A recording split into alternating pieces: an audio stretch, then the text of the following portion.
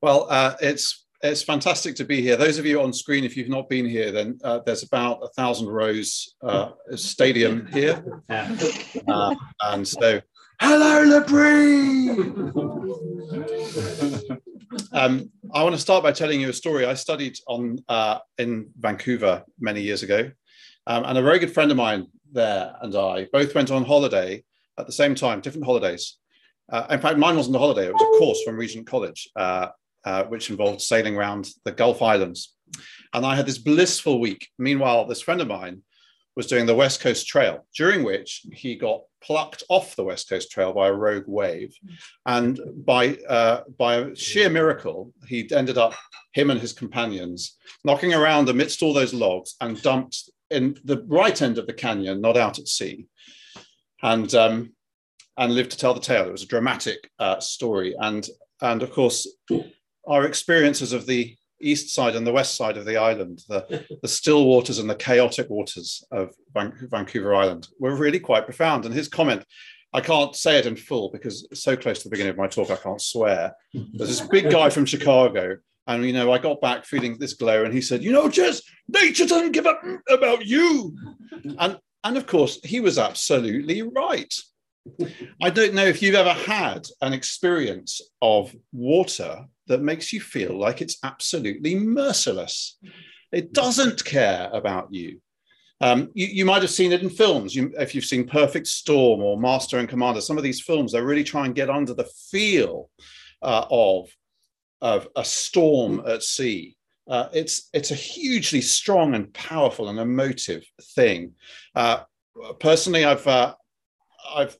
I suppose I've had a couple of brushes with that kind of thing, actually more because I love playing in waves. But there's definitely been a few times when in certain parts of the world where the waves get really big, I've found myself unable to deal with what's coming at me. I've been dragged along the bottom underneath the wave, not expecting actually to come back out of it. And I'm thinking, why did I bother body surfing today? But anyway, I'm sure that you might relate to something of the feeling of being at the mercy of storms and floods and so on. Commodore George Anson wrote in his book, A Voyage Around the World, he wrote this, and my British accent's really kind of come to the fore at this point. It says, we perceived that, notwithstanding, they say, a bit of context, he is Commodore of a ship that's going around the world, and it's caught in an almighty, one of those extraordinary storms. People are desperately hanging onto the rigging. Things are falling off left, right, and center. It's a somewhat chaotic moment, and everyone's terrified. And one of the sailors gets plucked off the boat by a wave. And we perceived that, notwithstanding the prodigious agitation of the waves, he swam very strong, and it was with the utmost concern that we found ourselves incapable of assisting him. Indeed, we were more grieved at his unhappy fate, as we lost sight of him struggling in the waves, and concluded from the manner in which he swam that he might continue sensible for a considerable time longer of the horror attending his irretrievable situation. The poet William Cooper felt he felt an enormously strong resonance with this particular story as he battled with depression. This is a man who had written the hymn from which we get God Moves in Mysterious Ways. He'd written the hymn about God's victory over the terrors of the sea, and it said this: God moves in a mysterious way, his wonders to perform. He plants his footsteps in the seas and rides upon the storm. But as he enters into depression, and as he hears the story of George Anson's sailor, he writes The Castaway, which is one of his last poems. And the final few stanzas go like this: no voice divine the storm allayed, no light propitious shone, when snatched from all effectual aid, we perished each alone. But I, beneath a rougher sea, am whelmed in deeper gulfs than he. He saw this resonance between those kinds of experiences of the water and his own experience with struggling with mental health. And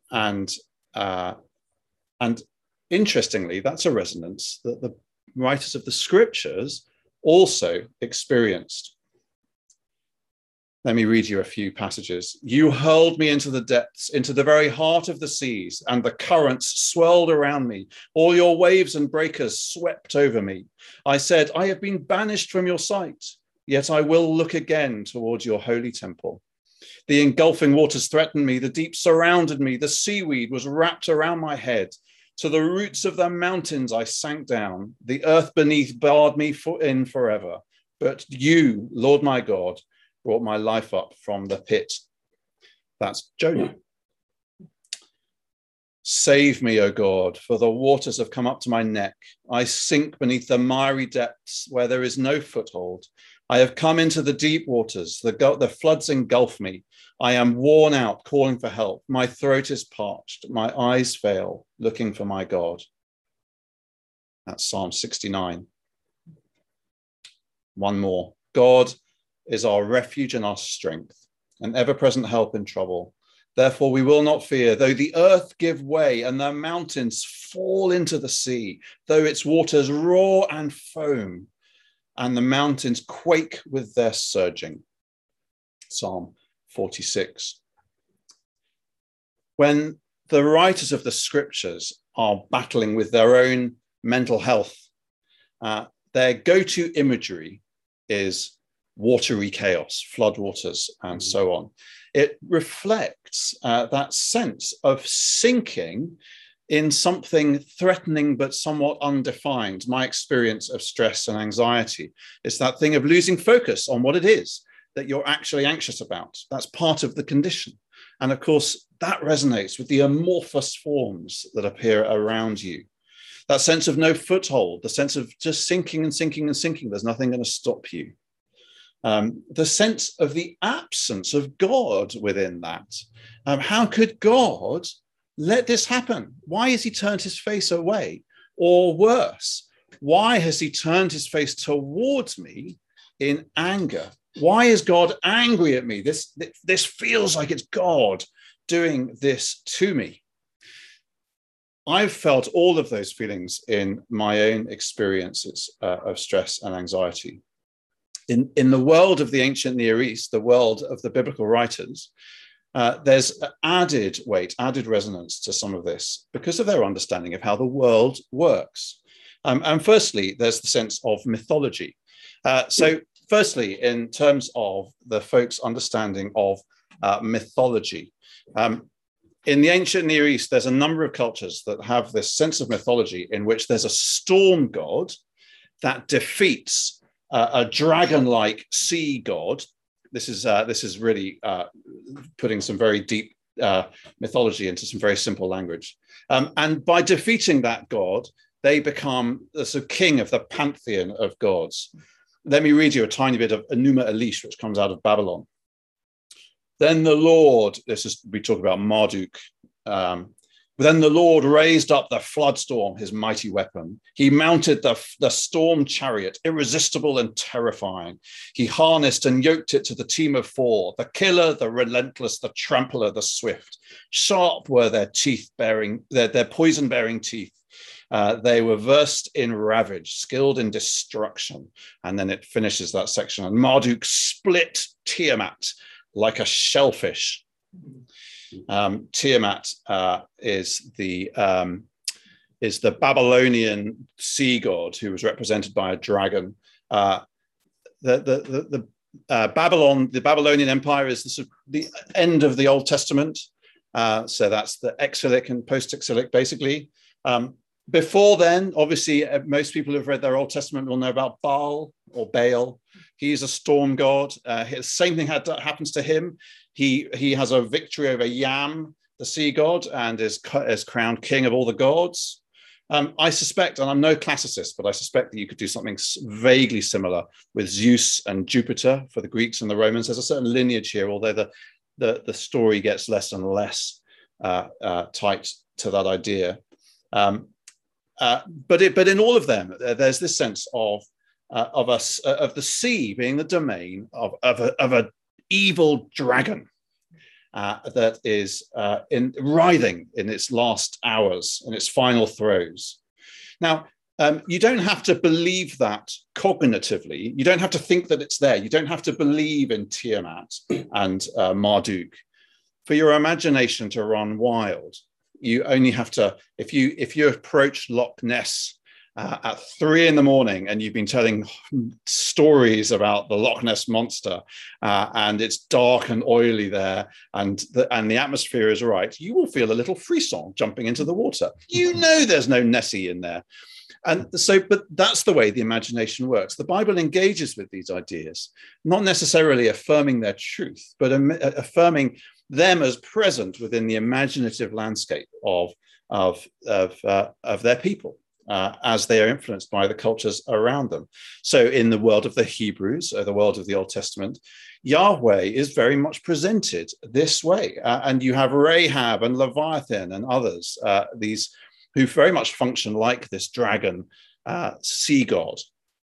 And in many ways, Jesus functions the same way. We'll come on to that a little bit as we go along. And Satan again, the very fact that Satan appears as a serpent in the way they understood. Do I want to say, what's the word? I don't see etymology. Do I mean etymology? Mm-hmm. So serpents and fish were thought to be related, and dragons, and that they would be part of that. So one of the reasons we see Satan as a serpent is connected to this kind of mythological backdrop.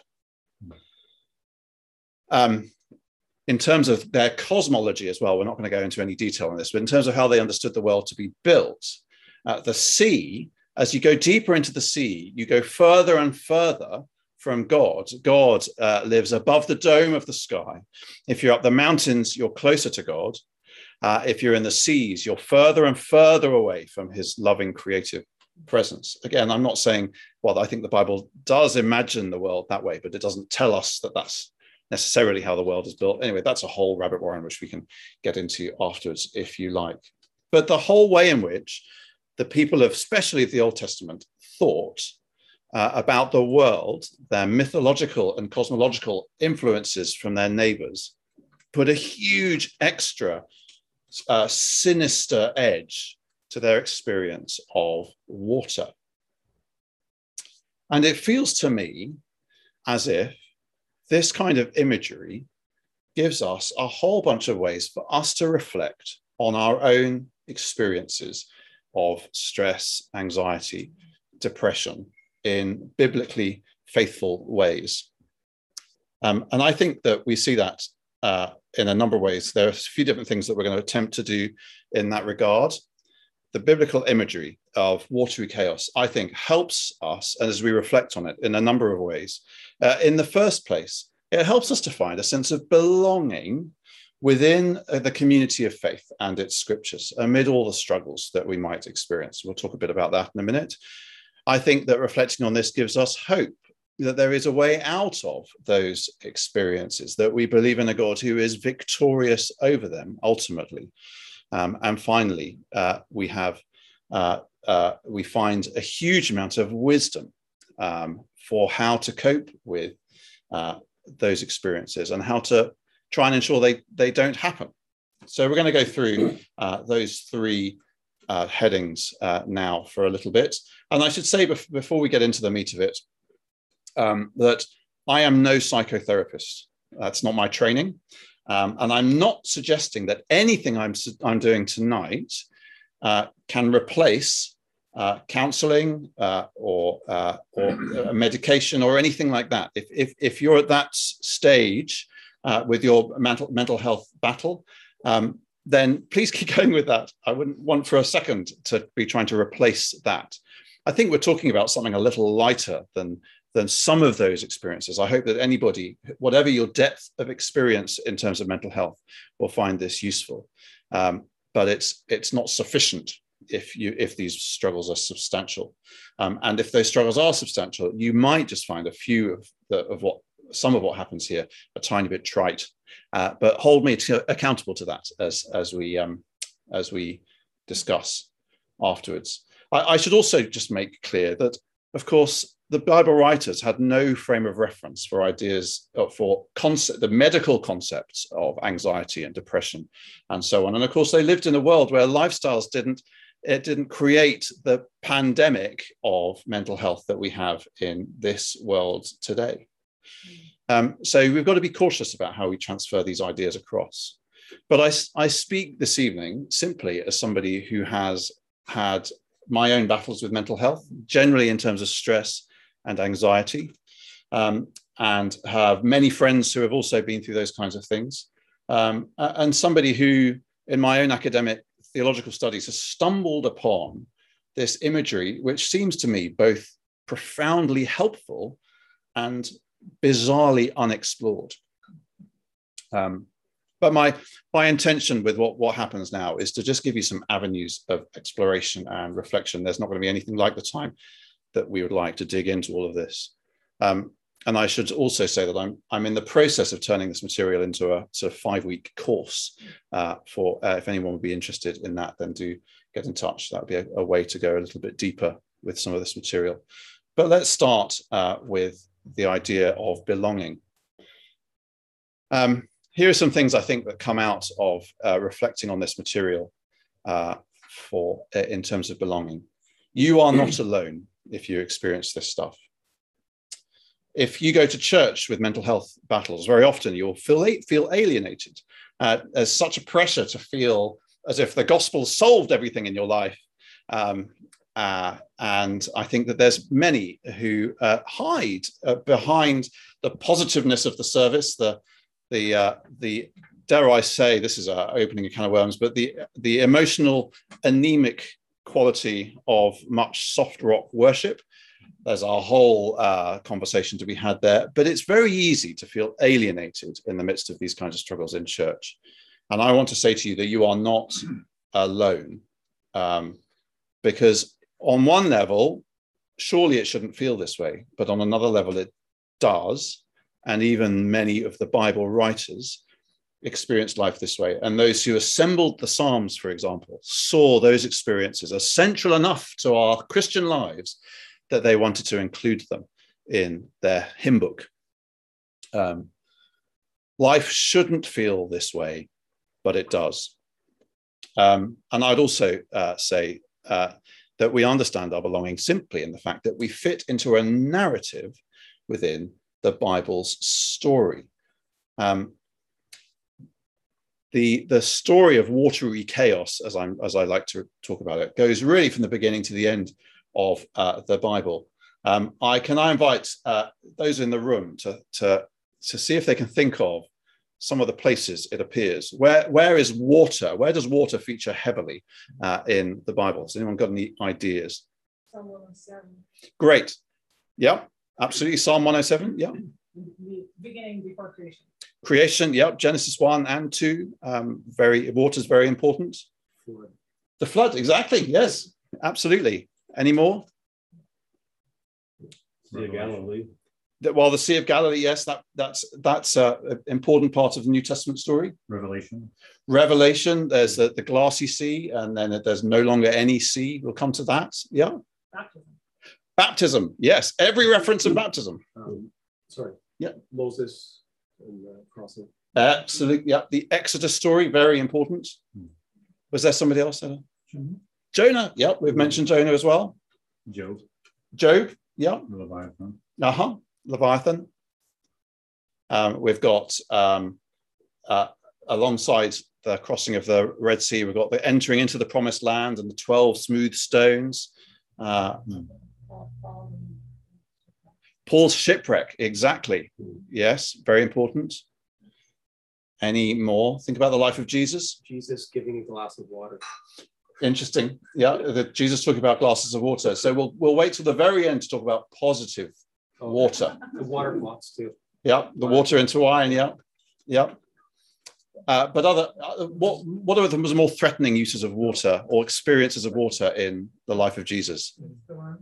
Calming the storm. Yeah, the very similar story also to that is, yeah, exactly. Peter walking or trying to walk on the water. Yeah. Any others? Anyone can think of? You got most of them. Done very well. I mean, there's 2,000 people here, so they should do well. Here are some others. The wise man built his house upon the rock, and the rain came down, the floods came up. I only know the song, I can't remember the actual original words, but the house on the rock stood firm. Those who hear my words and put them into practice, Jesus said, are like a man who built a house on a rock, and when the flood comes, the house withstands it. In the epistles, Ephesians 4, then we'll, this talking about our Christian maturity, then we'll no longer be infants tossed back and forth by the waves and blown here and there by every wind of teaching. James 1, one who doubts is like a wave of the sea blown and tossed by the wind, which is a verse that needs careful understanding. Jude 13, the ungodly are wild waves of the sea, foaming up their shame. So you can see that the Bible is a waterlogged book, isn't it? So the creation starts out of the watery chaos. And in the ancient Near East, that's the very definition of death, is chaos. And God creates order. He cages the chaos, one might say. And we'll talk a little bit towards the end about the creation story here. And of course, you got the flood where the chaos creeps back in, God allows it back in, and God sends it back out again. You've got the Exodus story, in which God takes this ragtag bunch of slaves and he recreates them, takes them through the waters once again, and creates a new people. And he cleanses them. This is where baptism comes from, basically, in terms of the imagery of crossing through the Red Sea. They are cleansed of that which is oppressing them, the Egyptian army. And actually what you find in the Bible is that the Exodus story is the Baal defeating Yam and Marduk defeating Tiamat. It is the moment in which the psalmists look back and say, God, you are king of the whole world. You have defeated these powers. The waters fled, God, but where are you now? So then you have the whole Psalms reflecting on our experience of watery chaos, despite the fact that we follow a God who has defeated them. And to cut a very long story short, at the very end of the story, what we discover is they are indeed defeated. There's two images. I mean, obviously in Revelation, there's the dragon and the beast, all that kind of stuff is linked into these mythological ideas. But you have the glassy sea, where we cast down our crowns, that sense of the sea being clear of the dragon. There's nothing disturbing the water any longer. And then ultimately, the new heavens and the new earth, there will not be any sea. I don't know about you, but when I first read that, I thought, no beach holidays. But of course, what it's saying is that the watery chaos, this threatening and a place where God is not, is no more. So from the start to the end of the story of the scriptures, we have watery chaos. And our experience of it, therefore, places us into the whole narrative of Scripture. So that's section 1, belonging. I want to talk about hope for a little bit. I would say there are 3 important ideas as we think about hope within this imagery.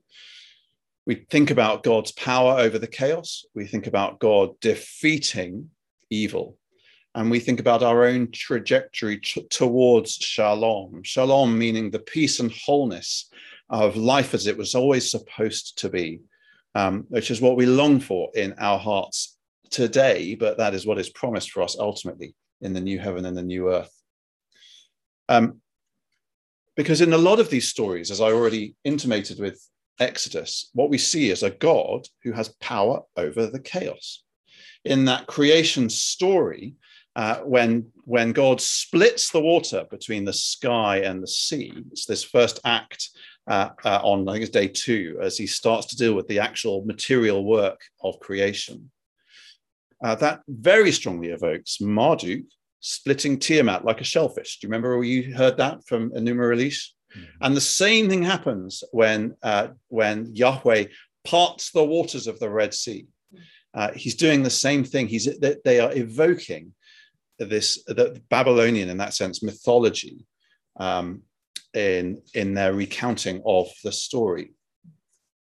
God, powerful over these dragons.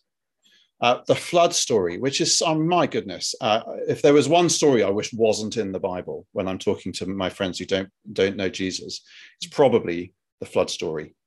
But actually, if you read it alongside some of the other flood accounts, of which there are numerous, then what you get a sense of the Hebrew God of the Hebrew scriptures. Let me give you some comparisons.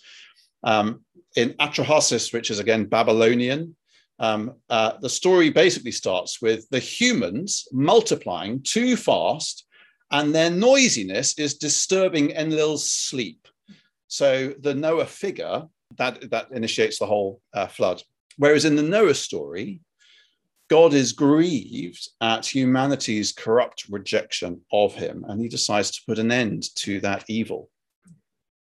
In Gilgamesh, which is an older Mesopotamian story, the flood is so terrible that even the gods cowered like dogs at what they had created.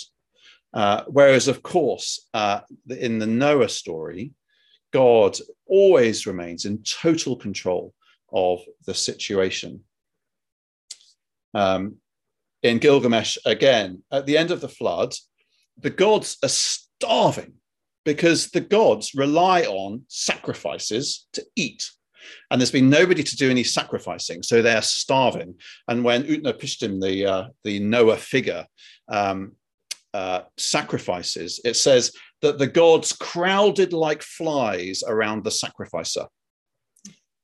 Whereas, of course, in the Noah story, when Noah sacrifices, God enters into covenant with him, into this promised relationship.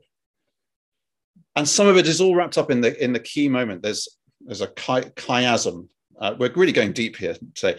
Chiasm is a typical structure within Hebrew literature where things have sort of concentric circles working towards a middle point, and you can see the with the flood going up and going down, the mount. You can imagine the chiasm of ideas that you have in the Noah story. The central line of the Noah story is in the midst of the flood, when you can imagine Noah and his family praying that the waves would not split open the gopher wood. And it simply says this: and God remembered Noah. That sense that even in the darkest moment of the story, God, not in the sense of had forgotten, but God is fully present to what is going on in Noah's life. He remains the constant initiator of the story.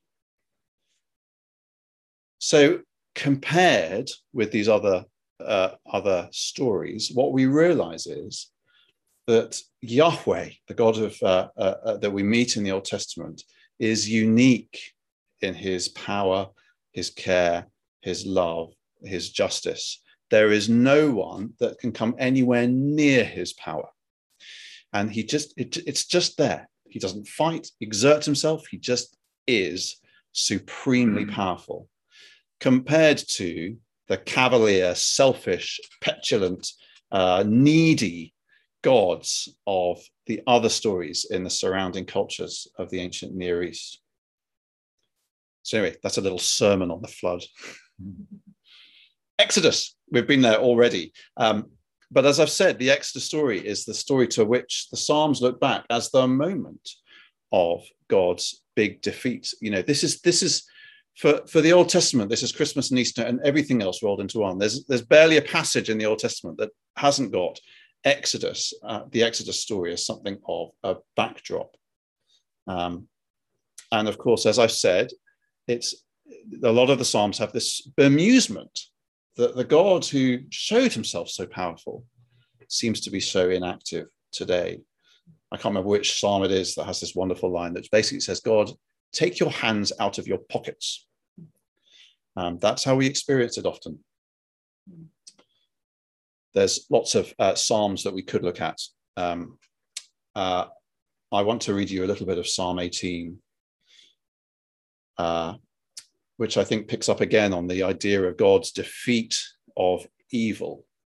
And it evokes very strongly the ancient Near Eastern mythology. So that Marduk story that you heard, in fact, more strongly it evokes Baal stories. But it's the story of God coming on the storm as the storm god above all storm gods to rescue his people, not to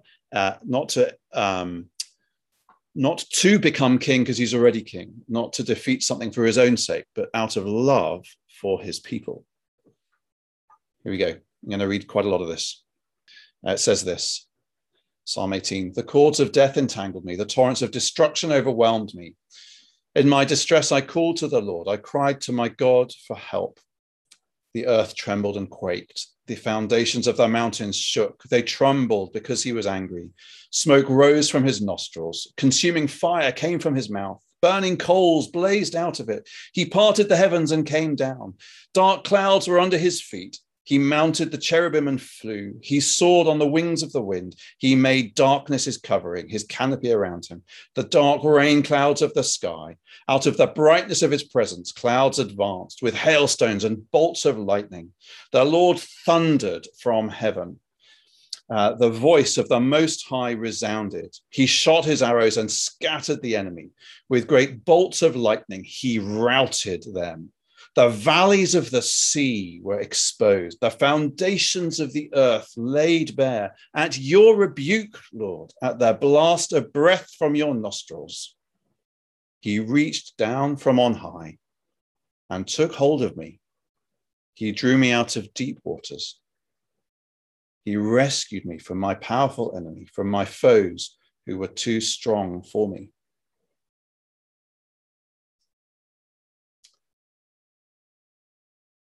I don't know how much basis I have in this, but I think that when we see Jesus reaching down and pulling Peter out of the water, I think that this is the psalm which is also duplicated in 1 Samuel in the book of in the story of David.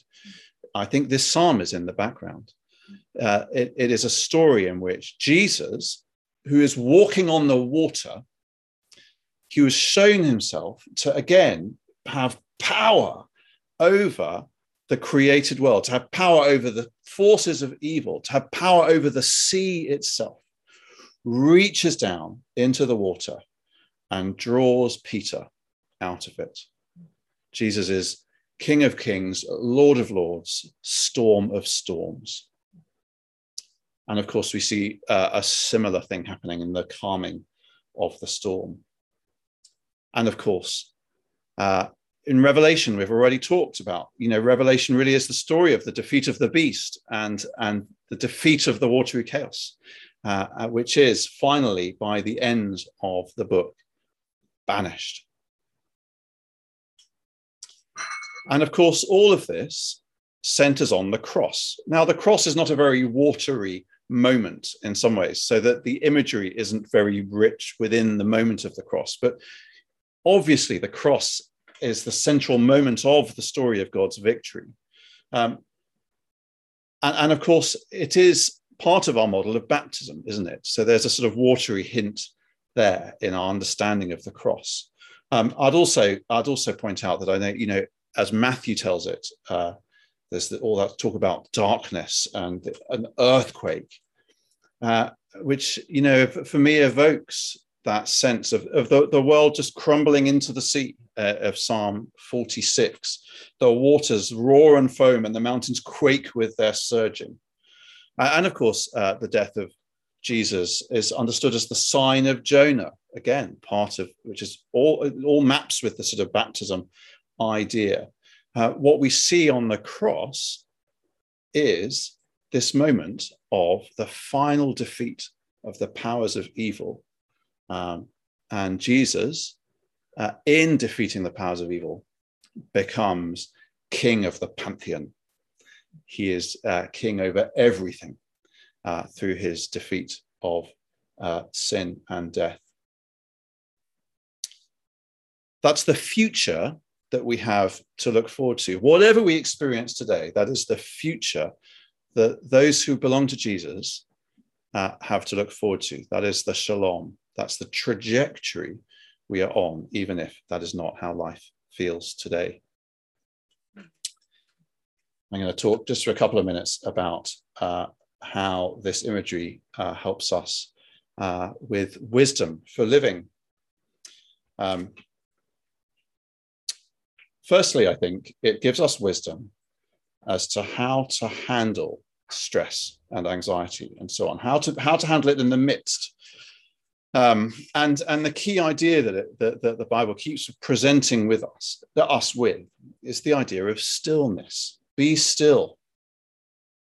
As the people of Israel are fleeing the Egyptians, they get trapped between the watery chaos of the Red Sea in front of them and the water-like chaos of the army behind them, slowly hemming them in.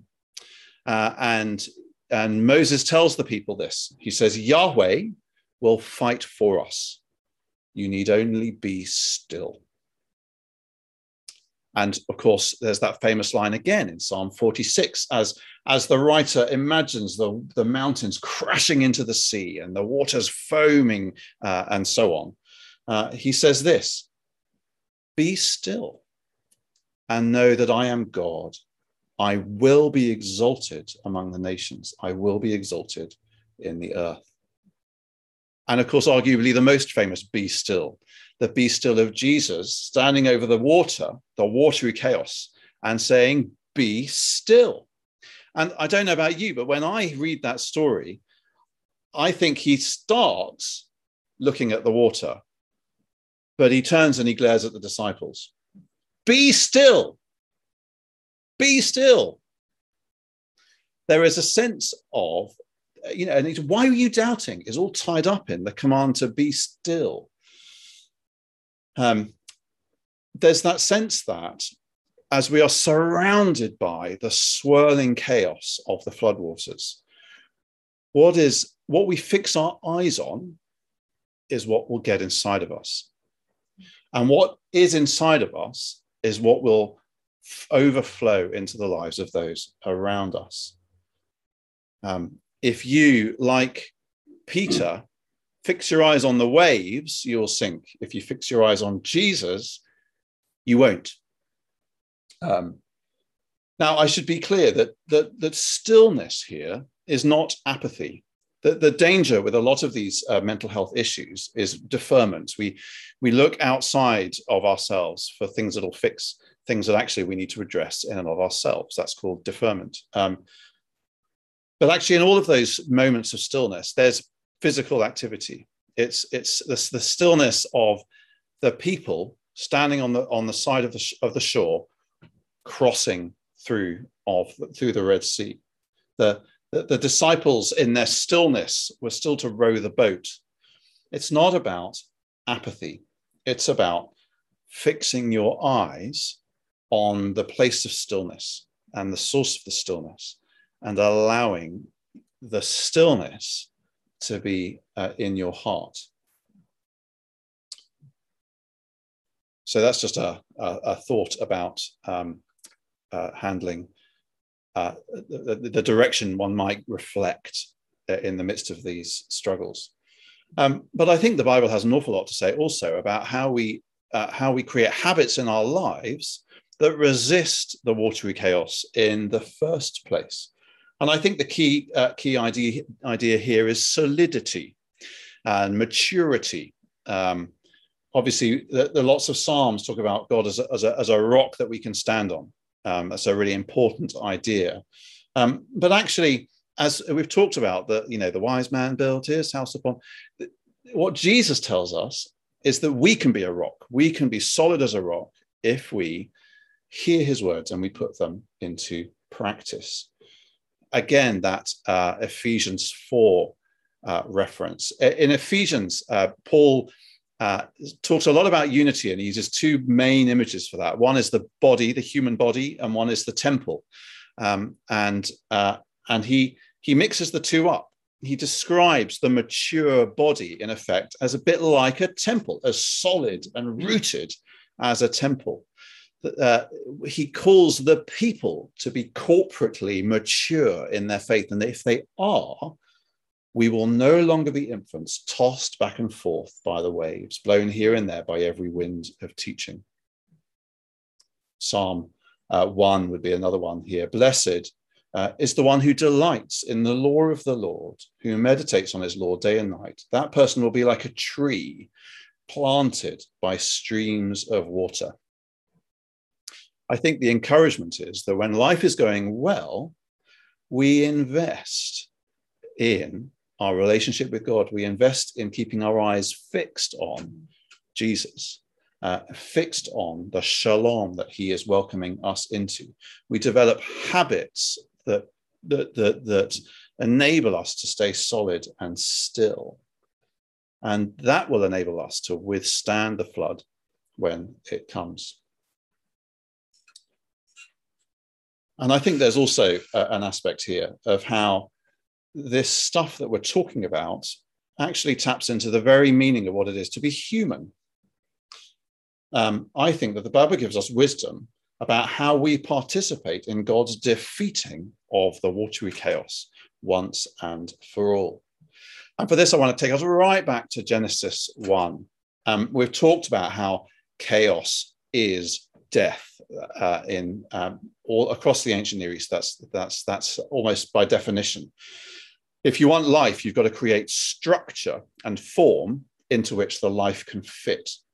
Did you know that pyramids are originally evoked the first solid form coming up out of the waters in Egyptian mythology? What we have in Genesis 1 is 3 days of stilling and creating form in the world, separating out. And then you have a blank canvas that you can fill with life.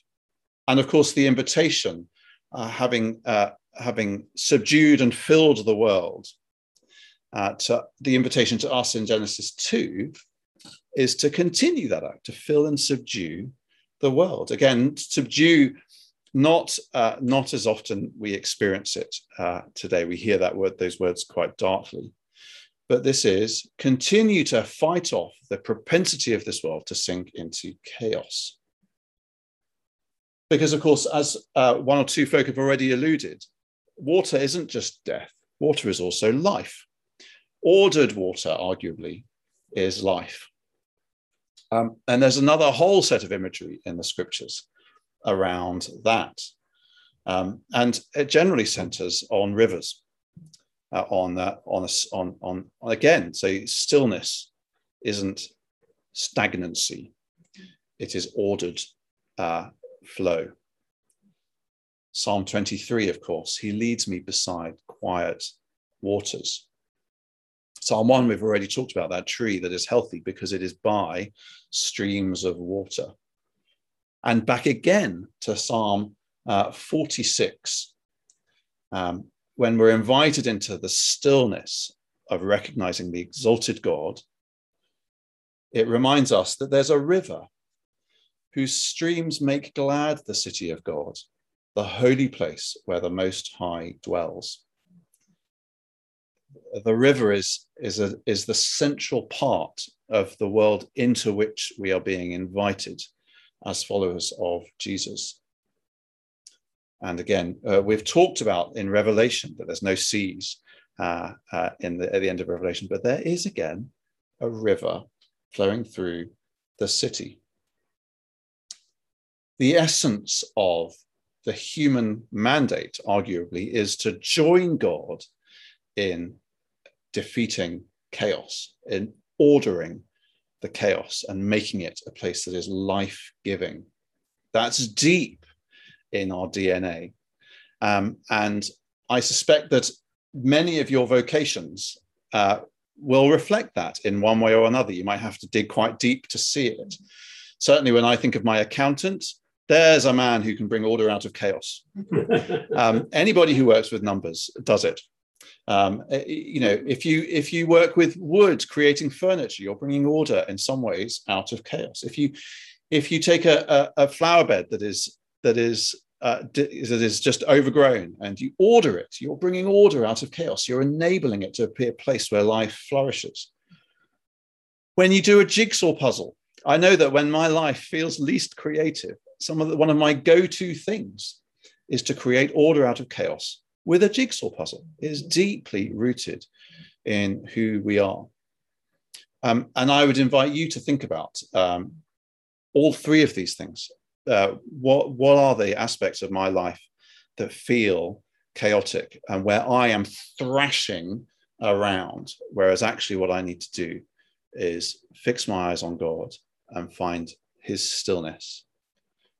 What are the ways I need to be invested in my own spiritual maturity and in the habits of my relationship with God that will enable me to withstand the flood?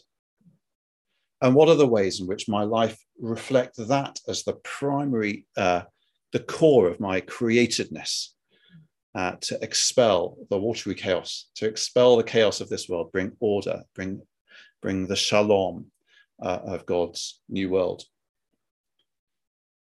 Jesus, storm of storms, we thank you for your victory. We thank you that you have defeated the powers of evil. We pray that you would enable us to fix our eyes on you, that we would hear your command to be still, that you would give us the hope of the river in the city of God, and that you would make us wise as we battle with the chaos of this world. Amen. Mhm. Okay.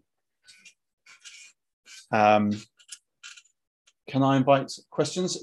But can I just start by saying I really appreciated the whole layout, especially the juxtaposition between the cosmologies, the ancient cosmologies of Babylonian, Egyptian, Assyrian. And you see that the gods had a very different relationship to the chaos, that they felt vulnerable and equal to, that it was really a very dualistic type of reality, that chaos had just as much power as they did. Yeah. And in fact, the gods were a part of the chaos. And you think of even Jordan Peterson plays on this play of order and chaos as a part of life, but he doesn't get above it.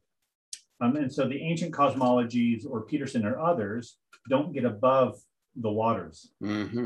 They're struggling with, but it was lovely to see how you were showing throughout scripture that they recognize that there's this chaos. There's not a sentimentality, and yet God is able to walk on the waters. He broods over the waters. He defeats the dragon. And so we have a God that is unlike the ancient cosmologies. A personal God who has overcome the watery chaos, and that's someone that we can look to. So I really appreciated that juxtaposition. Thank you. Yeah, great. Liz. I make a follow-up comment from that too. I was just sort of wondering how there's something that we also sort of enjoy about the chaos, like the ocean, for example.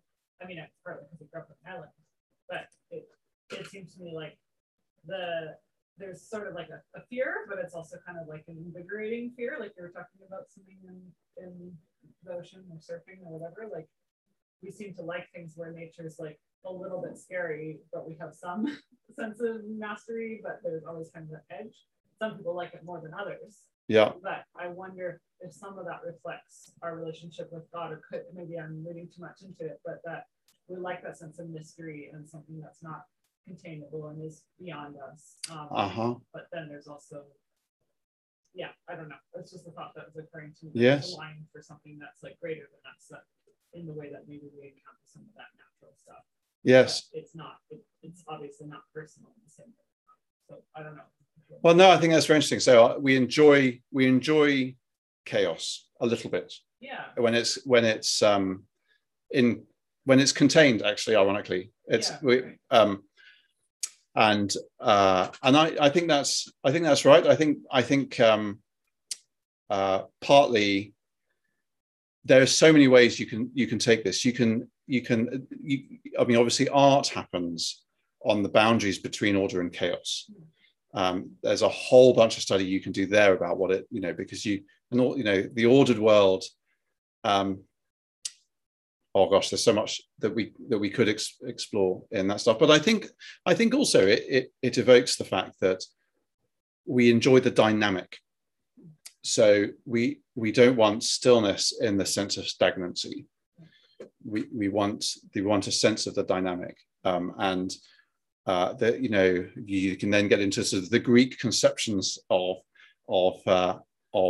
what lies ahead of us and the sort of the perfection of Eden rather than the dynamic goodness of Eden.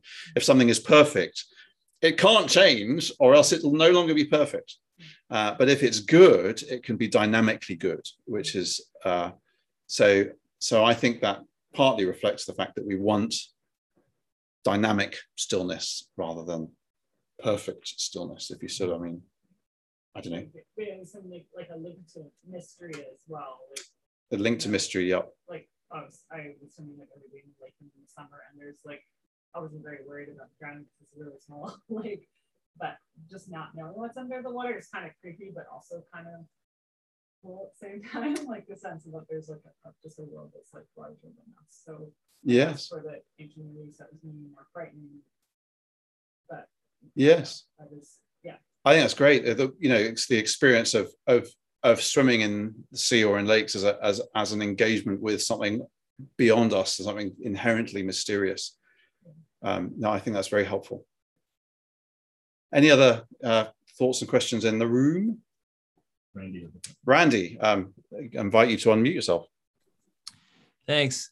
That was excellent, Jess. I really appreciated just the scholarship, the confession as well. I think that it was good.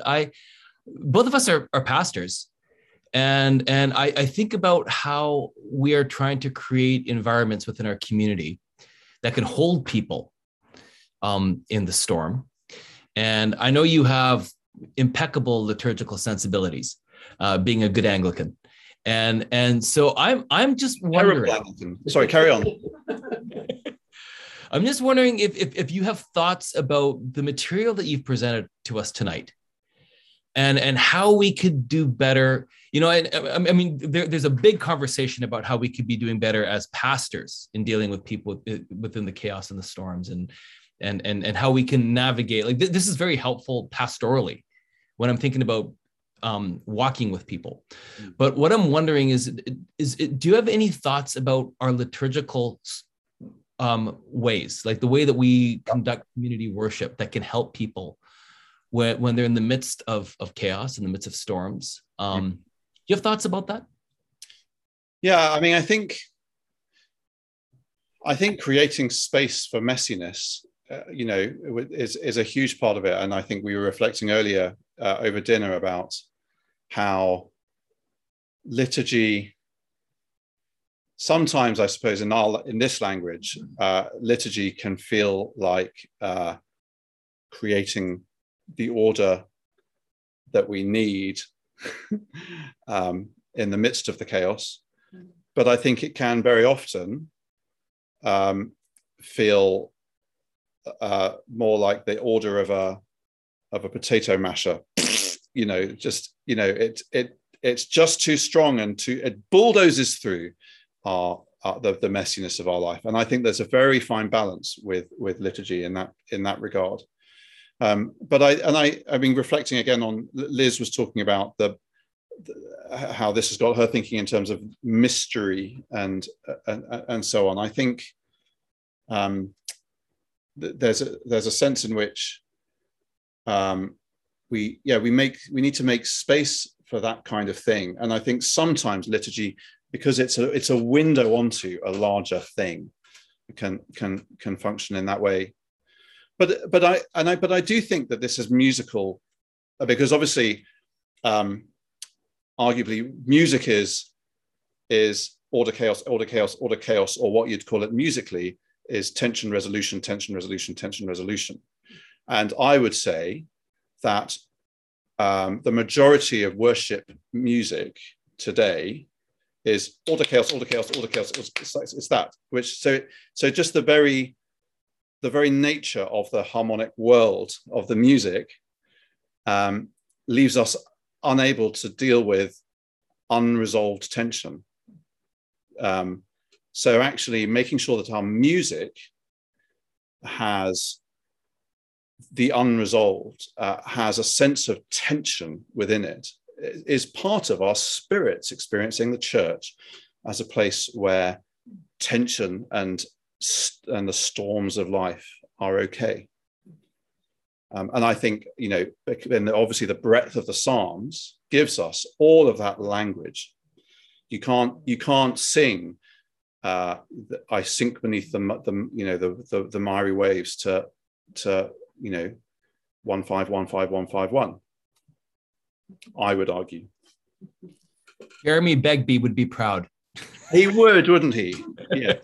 Well done. Well done. I'm not, by the way, but in saying that, I'm not arguing for a particular. Well, I suppose I probably am. I am being cautious about soft rock as a genre, but there are plenty of other genres that are equally problematic. I think I'm not saying that this lands us necessarily in a particular place. Julian, in relation to this, like when we were in Vancouver, we went to a church that was very good at lament. They weren't always staying in lament, but there was space for lament, and that was like whether it was, miscarriages or like there was space. They would create space for lament, but also even the tension of Good Friday and Easter Sunday, like they brought a lot of art into it, and there was visual things. But I still remember this Good Friday service where everything sort of ends in darkness, and you're hanging there, and this Australian girl, I think her face was painted black, but she was screaming and stomping and screaming and then it was just kind of black, and it was so powerful, but it was just left there. And then you came into Easter Sunday, and it was just the rejoicing was like so high. And I think because there was that sort of space, but they were also good at sort of bringing some of that through the year, but I don't feel like we have. Yes. No, I think that's great. So so I suppose the liturgical calendar does invite us to moments of living in the tension, doesn't it? And maybe we need to be better at it. And of course, the invitation is to weep with those who weep, and sociologically, that's a struggle, isn't it? Because a room full of people rejoicing doesn't feel quite as hard to manage as a room full of people weeping. I mean, I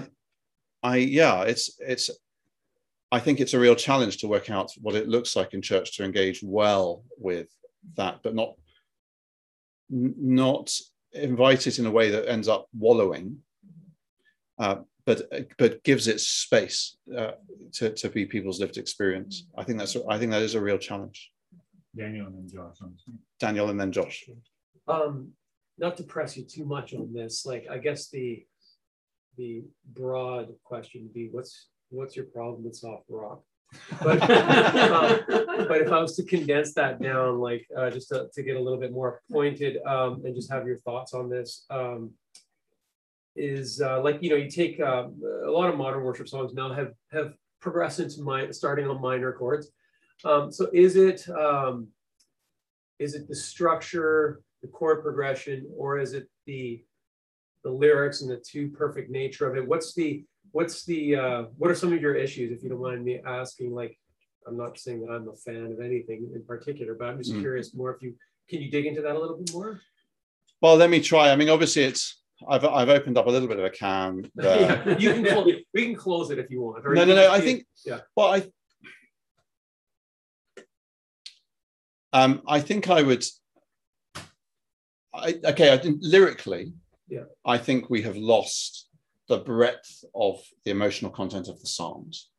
That was a hymn book, and that was compiled as if to say, this is the sort of full range of experiences that we need to reflect on corporately. And about, a third, depending on how you judge them, a third to a half of those are dark, lamenting psalms, and that is in no way reflected on "I will sing to you, my King," or I'm sorry, but there are certain cliches that get rolled out a lot to me at the moment. But at the same time, that doesn't. And again,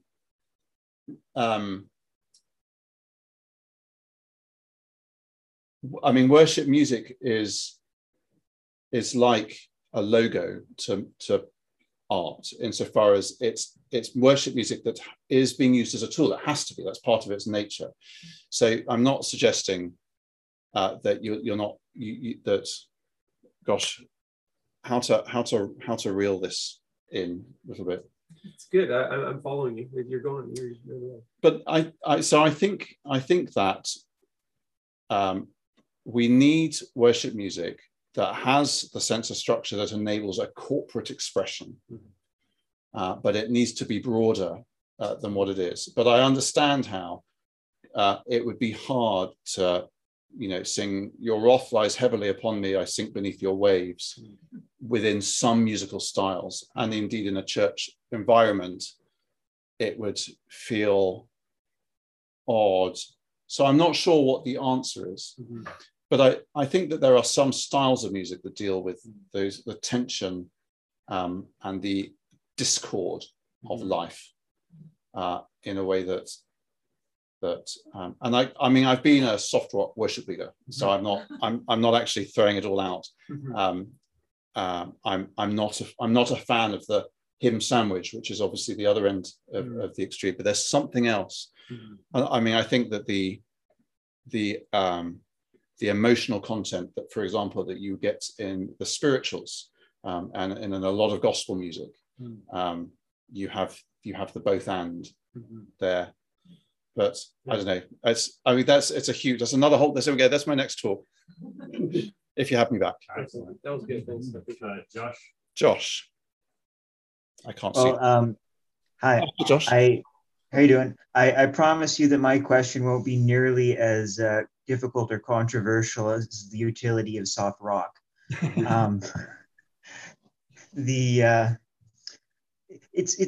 It's related but tangential to your talk, and it's just been a mild curiosity of mine, so I just thought I'd throw it out there, which is Nietzsche pointed out that go on. Saying that help. Yeah. Go on. Yeah. Nietzsche pointed out that it was interesting that for the Viking culture, Valhalla were the cool halls or the warm halls of Valhalla, and for the Buddhist culture in sort of India, that it was the cool breeze of Nirvana. That there was sort of a culturally contingent element there in their imagery. I've often sort of wondered to what degree is the watery chaos of the Hebrew imagination culturally contingent in that way, as they were a desert people who would have great anxiety towards the water, and how much is that really a universal human anxiety towards the water? I don't know. I don't know how I think about that. So I just thought I'd pose the question. Yeah, that's brilliant. Did people hear that? Yeah.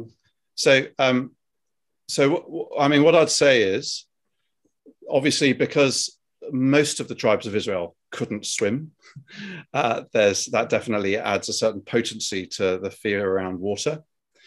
And I suspect that, I think the tribe of Dan, was a seafaring people, or something like that. One of them might have been. But certainly the Hittites, with their close neighbors, were. And so some of this stuff might have got into the shared imagination through through the seafaring nations around them. But I suspect that a big part of it came from the experience of spring floods. So a river, even like the Jordan, would be this very peaceful little thing most of the year. And then in spring, it would flood the most enormous floodplain, and it would be a perilous season. And these floods could have been extremely serious sometimes. But of course, as the waters recede, what you leave is incredibly rich, fertile soil. You have, in some ways, baptism. You have this death and the new life that is left behind it. And I suspect that was a huge part of the imagination where that came from in folk in the Middle East. And my understanding is that would be the case of a lot of the big rivers of the rest of the region as well. So people watching their farmland disappear, and so on.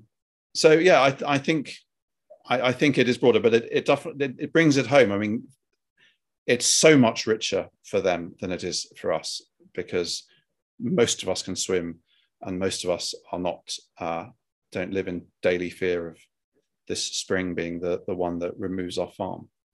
But I would say that, I mean, you gave examples of all the ancient cosmologies all had a fear and respect toward the watery chaos. Yes, there are blessings that we see of water throughout different cultures, and people see that, yes, if we don't have water, you don't have life. Mm-hmm. And so, yeah, you hope that it's a part of Valhalla. You hope that's a part of Nirvana. You expect it to be, just as the Bible talks about the rivers flowing in the New Jerusalem. Mm-hmm. So yep. It's not as if they thought water bad, land good, because we're nomadic people, but that they saw the inherent dangers of water. And people mm-hmm. don't survive very long in the ocean around here if they don't fear the water. Mm-hmm. And so there's a joy over our technological mastery of the boats and yep. Life vests and so on. Mm-hmm. But you still have to teach people to fear the water. Yeah. And anyone who looks deeply into the water, I would suggest it's a bit fearsome or fearful. Yeah. Or if we go on planet Earth from the safety of our couches, eating our Lay's potato chips, and looking at these sea creatures at the bottom, it still kind of gives you like an eerie feeling. Yeah. So I think that it is a transcultural. I think motif. I would agree, and I'd also, I mean, the prevalence of flood narratives. I mean, we're meeting on Wasanich territory, aren't we? And the word Wasanich means emerging people. It actually reflects their flood narrative, in which the wrath of God brought a flood in this area, and they landed on Mount Dean, didn't they? Yeah. So the land we stand on now is named after the mythological fear of flood. And of course, these stories appear everywhere. And of course, the question is that somehow an ancient memory of the Noah story, or is it stuff that hangs over from the end of the last ice age? And the massive rise in sea levels, and lots of people would have had that experience of floods. So I think it is deep in the psyche. Yes, Greg. Yeah, I was going to say, isn't there a bit of a dichotomy between waters and sea? Because it seems to me within the scriptures, the sea is where the monsters come from, but the water, like the waters of the Jordan, the baptism, and everything like that, that's a good thing. Mm-hmm. And then in Revelation, we see the waters will cover the sea. So it's almost like sea is almost synonymous with the idea of Hades. Mm. I see, yep. To me, I see a connection of how the, early Jews saw the sea as being, you descend into the sea.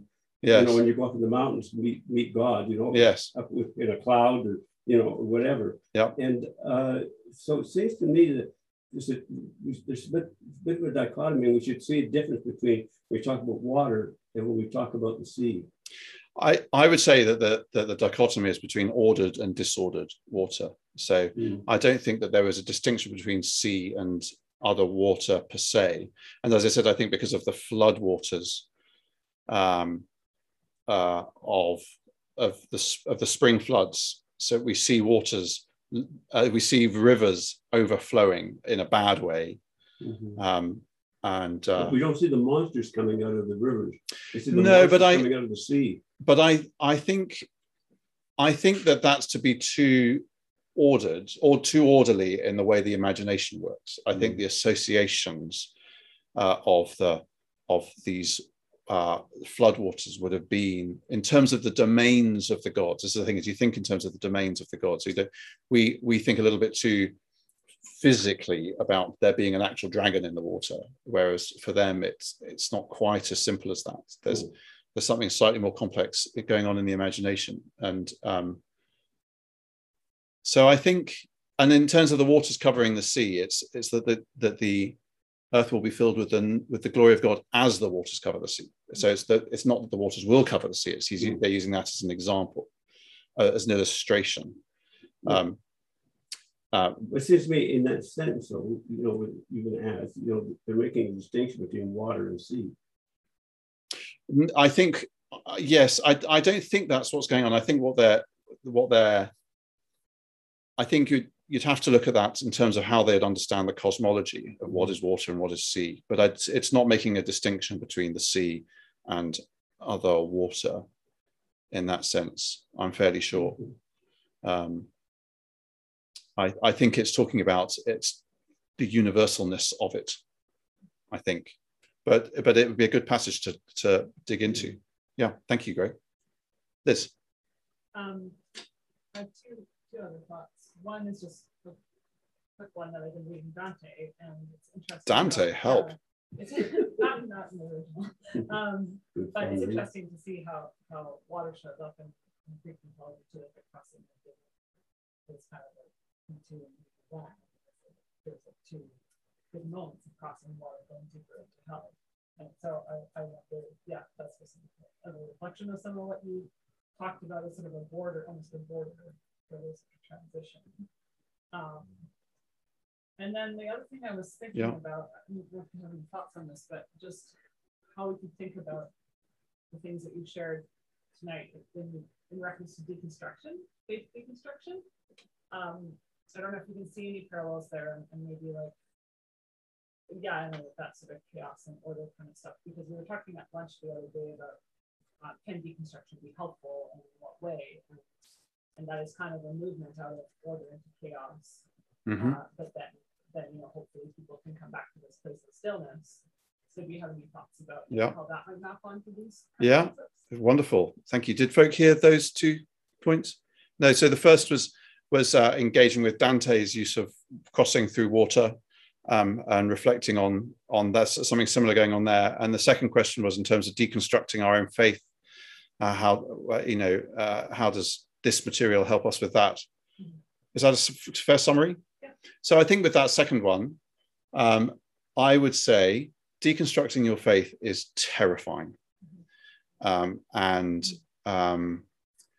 that's my experience of realizing in my early 20s, I was already preaching in churches, and I was doing everything I could to be the shining light of my tribe. And I finished university and realized I didn't have the faintest whiff of faith that God was going to care for me now that Dad wasn't paying my bills. And I was trying to get into the music business in London. And I realized I had never allowed myself to ask any serious questions. And I think that was my first experience of the ground on which we stand being taken away from underneath me. And I sank. It was terrifying. And I had about a year and a half of dealing with that. And of course, the fact is that it's exactly that language of there is no foothold. But you have to go through it. If you, like me, come from a Christian subculture that where real searching isn't invited, where it's just a bit too easy to answer all the questions rightly and say everything with the right vocabulary and the right tone of voice, and thereby play the part. At some point, it's going to come crumbling down. So the sooner you're willing to engage with deconstructing that stuff, the less it'll feel like sinking into the miry depths. But if that is your experience, let me be your friend. Find other friends as well, just to be around you, because that is really tough stuff. My experience is, and of course, the problem is, as you reconstruct, you're never quite sure whether you're reconstructing from first principles, whether you're reconstructing truly, or whether you're reconstructing because you're desperate to find something to stand on. And we don't know ourselves well enough sometimes to know. So it gives us all a little bit of humility with everything that we've reconstructed. So I think I don't know, that might sound a little harrowing, but that would be my thoughts on this. I wonder too, if, as you learn to sail or surf or whatever, like, there might be moments where you're terrified, like, you know that you've gone through a storm before. So that you may go back into, like, at least this is how I've experienced it, but there's other times where I felt like I'm going through like another kind of deconstruction or like season of doubt or whatever, but knowing that I've gone through it before, and Jesus was in the boat or whatever, however you say that, it's not that it isn't still scary, but there's like something to kind of hold on to. Yeah. Yes. So previous experience, and did you hear that? No. So I think that sense that previous experience of going through the floodwaters, it makes it easier to in the midst of it again. And I'd agree. I would say that there have been a number of factors that have made the last few weeks for me extremely stressful. And I think the reason I haven't sunk is because it's partly, and I'm not trying to under spiritualize things, but I've kind of been here before. I know and I've been choosing the rock.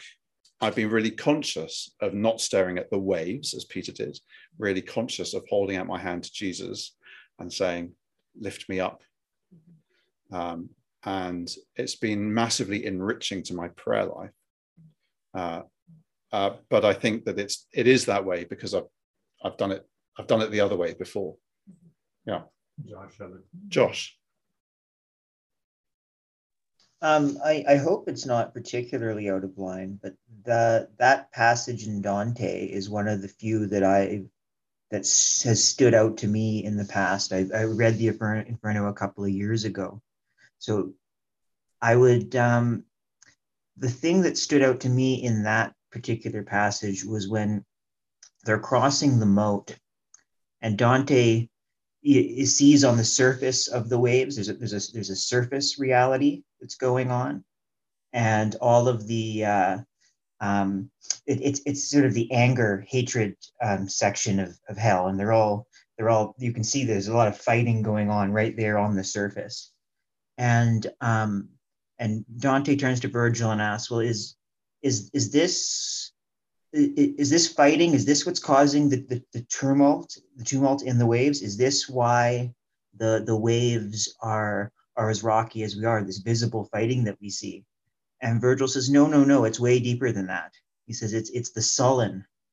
So it's those who not the guys that you see, but it's what you don't see that for in which the waves are being generated from. It's a tumult that's much more sort of in the soul, not just of the, perhaps in the individual, but I read it much more in the culture.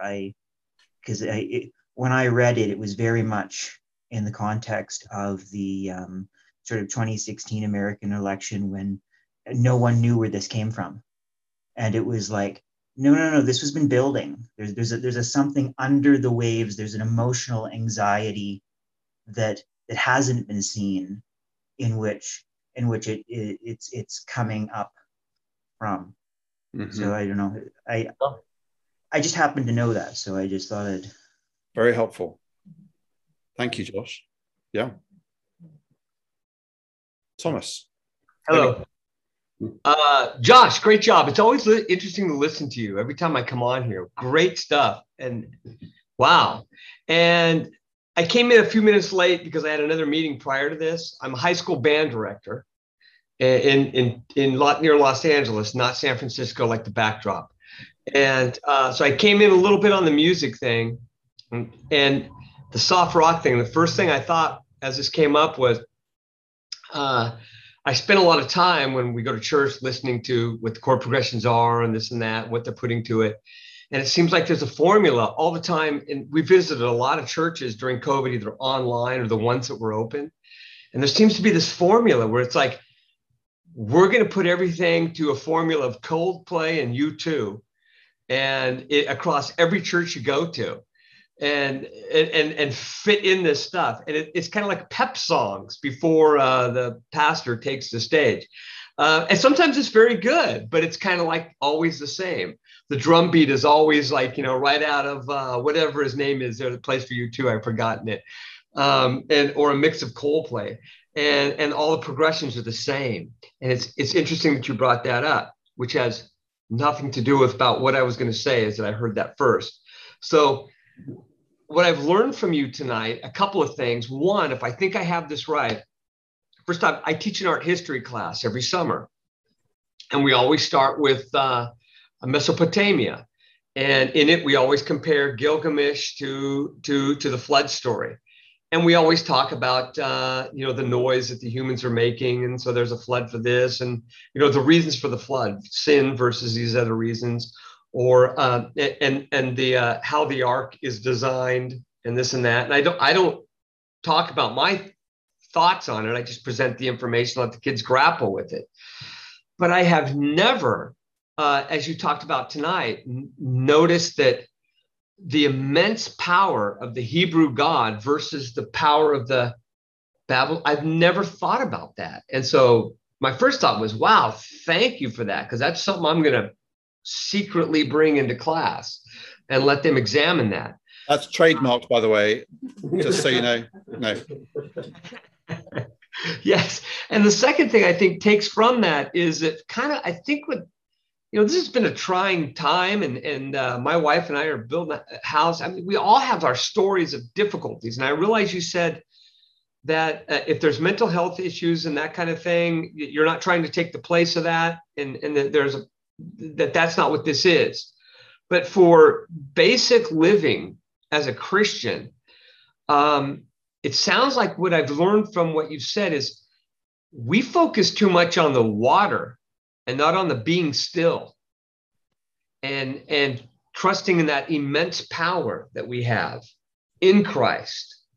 And we overlook it because we focus on the water. And I've seen that very much in my own life, and that's something we grapple with. And I'm getting that as the moral of the story here, if that's the case. And I'll leave the rest to you. I think I would say that on a personal level, that is normally the case. On a corporate level, the opposite is probably true. Okay. So I think you could almost define anxiety and depression in terms of fixing your eyes on the water. Okay. Anxiety would be where you thrash aimlessly within it. Depression, and you give up and let it flood over you. Yes. And so you could argue that yes, so that's definitely true, that the invitation here is to look somewhere else. And that's where we fix our eyes. And again, psychologists would say that in a second, that the things that we dwell on shape our hearts. And so I don't want to turn the gospel writers into psychologists when they're dealing with Peter in the waves, but there's a strong resonance in terms of that particular story. But that is the invitation to, if we live our lives with God as King, and that is ultimately where our eyes always rest, even if we look around, we're not ignoring if our eyes rest on the sovereignty of God in the midst of it all, then I think that will do our mental health a lot of good. But actually, in the corporate context, we're too good at that bit, and not allowing our eyes to see more broadly what are the contexts that we bring before God, the struggles that we bring, and the mental health challenges that we bring. We need to give people permission to feel, I think. Absolutely. I've got that. Absolutely. Thank you. Okay. Thomas? I'm going to read a line from Melanie. As compassion for those who can't be still, staying still when you're actually in water leads to sinking and death. So I think the flailing is intuitive and understandable, particularly if God seems absent, even if it's not ultimately helpful. And neurochemistry can cloud our vision when it comes to clinical anxiety and depression. Yes, and again, so one thing I'd say here is that I think that stillness isn't the same as stagnancy. So stillness, and this is so we need to be very careful, because this is one of the main dangers with this material, is that it leads us to say the answer to my problems is to sit here and wait for God to step in, and that's definitely not where we want to end up. So I think it's right that we take action, but I think that it's a both and in that regard. Any other? Liz? This is just a follow up on Thomas's comment about, or what you were saying about the corporate versus the individual focus. Yeah. And what I'm wondering is that if we lack that corporate focus on looking at the waves and the reality of the waves and the chaos, I wonder if that leaves people to experience it alone, and they experience that isolation more chaos, rather than experience it in a corporate setting that can be framed as part of God's story. Brilliant.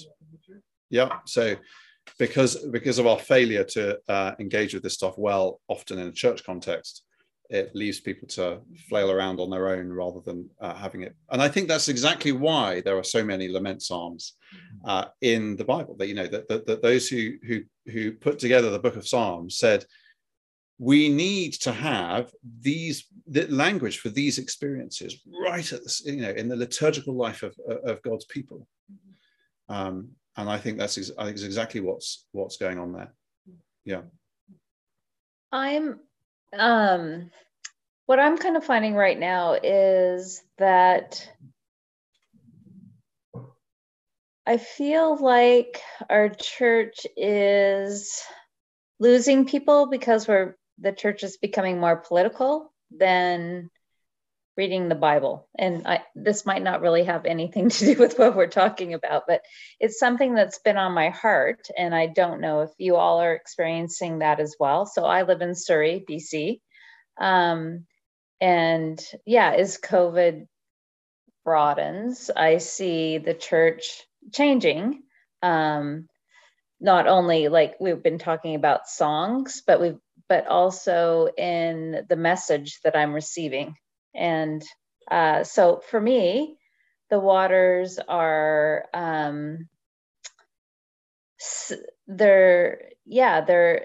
it's becoming more surface instead of more deep. Just an observation. I didn't quite catch all of that. Could you rephrase that? I think it sounds like an important thing to say and for me to understand. Okay, yes. So what I'm finding in church is that our church is becoming more political, and I see. So that's the surface. Yeah, I'm not receiving the message of Christ in the Bible. It's more of how we should act and how we should be in community, which is fine. Like being in community is good. But instead of how, things are more political rather than Christ-centered. Mm-hmm. Yeah. So our waters are not moving. No. Yeah, I would, in some ways, still the nature of stillness is deferring to God rightly and focusing on God rightly, rather than attempting in our own efforts to change this world. And I think when the conversation gets political, it does pull our eyes off. Yeah. Yeah, I think that's right. Mm-hmm. Obviously, the gospel has all sorts of political implications, but that's not where we need to start with Jesus. Right. Stuff first. And it seems the churches get into a lot of the political diatribes and taking positions at times, which, Christianity is political in a sense, but it's not of this world. So we have to be mindful of that. But I see a lot of people, even my children, feel more anxiety because of the discourse around the news and around politics. Yeah. And so we can gather together and become more anxious rather than less anxious. Political diatribe actually causes anxiety after coming out of church. Brilliant. One of the things that I've noticed in the way that the watery chaos language is often used in Scripture is that it often refers to people. So the experience of sinking, so even in Psalm 46, there's the sense of the nations in tumult and creation in tumult. The sea, I mean, this sort of Tolkien-esque battles, that sense of the armies appearing as the sea, is one of the things that comes through. And again, in the Exodus story, there's the sense of, I think that the writer plays with the sea before them, the actual sea, and the sea of the Egyptians coming up behind them, and a lot of the Psalms, especially Psalm 18 that we talked about, is David being chased by Saul. It's enemies. Again, there's so many of those Psalms are reflecting on enemies. If we're creating enemies, we're creating watery chaos. We're creating the more and more of the evil that inhabits this world. Actually, so we need to be very careful of a political conversation that creates enemies, because actually what you're doing, exactly as Clark said, you're creating more anxiety and chaos, arguably. But wasn't Jesus doing that? I mean, in a sense too, because he was very political, and he was saying this is going to turn parent against child and so on and so forth. Yes, and in a lot of ways, I think the world that Jesus was in, between all the disparate groups that all had their own agendas, from the Herodians all the way to the Romans, for that matter. Yeah, to the disciples. Yes, the zealots and everything else. There was a lot of factions, and they were all at each other. Some were able to work together, but others not so much. Yes, and totally. No, that's a very fair point, Gregory. And so it doesn't mean that we remove all discourse and we don't challenge evil in political systems when we see it. Absolutely. But yes, so again, it's a point of balance. I don't have to politics completely right as myself. But of course, one of the things that's interesting is how the disciples had such opposing political ideologies among the 12. It's disparate from what Jesus was trying to teach. Yeah, sure. He was teaching non-violent revolution. They never got away from it. They were looking for some kind of violent revolution. Yeah, totally. Great. Correct me if I'm wrong, but it seems that your emphasis is on who can do the lifting out of the water. So like being still is allowing God to do the lifting out of the water, but aligning yourself to politics is either trying to lift yourself out of the water or through resources that are available in the world. Would that be the... That's a brilliant summary of that. I think that's a very helpful way of putting it. Okay. Did you hear that, Vic? Okay, so thank you so much, Jess, for coming, and it would be a delight to have you. Well, it's been lovely to be here. Thank you so much.